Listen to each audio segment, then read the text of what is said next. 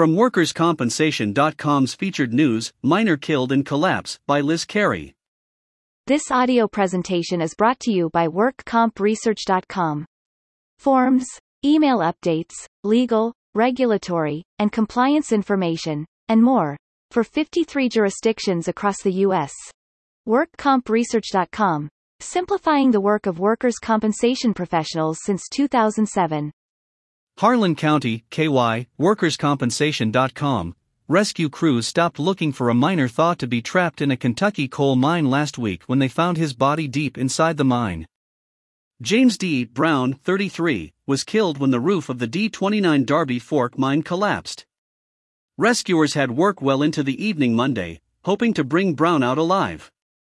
Brown, a 13-year mine veteran, operated a machine that installs bolts in the roof of the mine to stabilize it. He was about 14,000 feet underground, more than 2.5 miles, on Sunday when the roof collapsed, officials with the Kentucky Energy and Environment Cabinet said.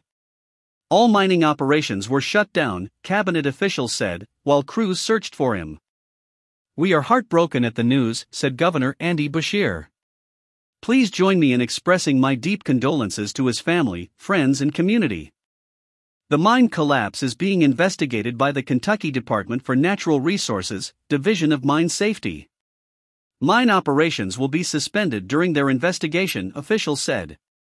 "Our thoughts and prayers go out to Mr. Brown's family," Kentucky Energy and Environment Secretary Rebecca Goodman said.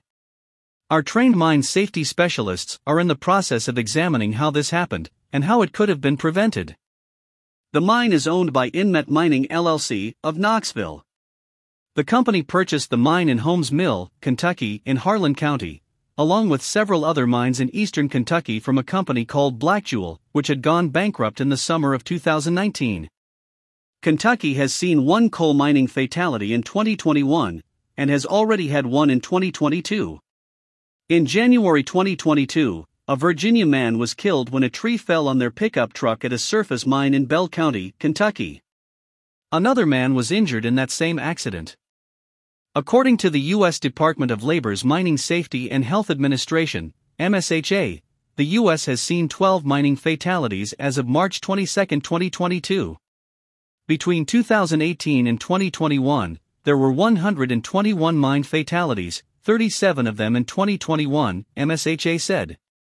Powered haulage accounts for the majority of fatalities, followed closely by machinery.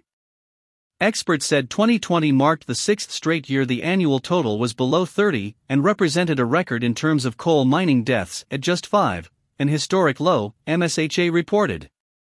There were about 63,612 coal miners in the U.S. in 2020. It's a marked contrast to just 100 years ago.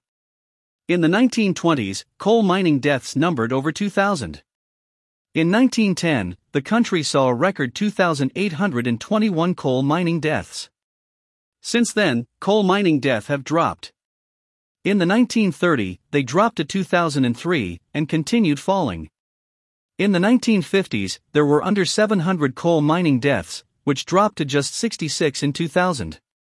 In 2016, the county saw its first single-digit death toll for coal mining at 8. The agency credited a diverse educational campaign as a factor in the decrease in miner deaths related to powered haulage. Powered haulage fatalities represented 21% of the overall total of 2020 deaths.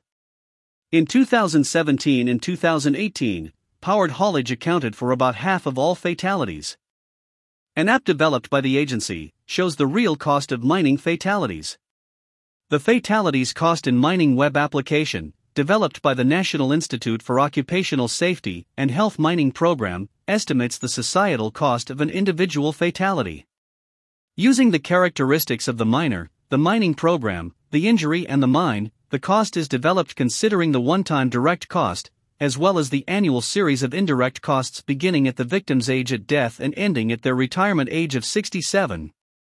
The direct cost is an estimate of medical costs associated with the fatal injury, the program said, while the indirect cost estimates the victim's wage value, wage and benefits adjusted for growth, and the victim's household production value, time spent performing household tasks and providing care to household members. For instance, in a 2017 mine fatality, where a timber rolled off of a rib, striking and killing a miner. The accident was estimated to have a total cost of more than $2 million.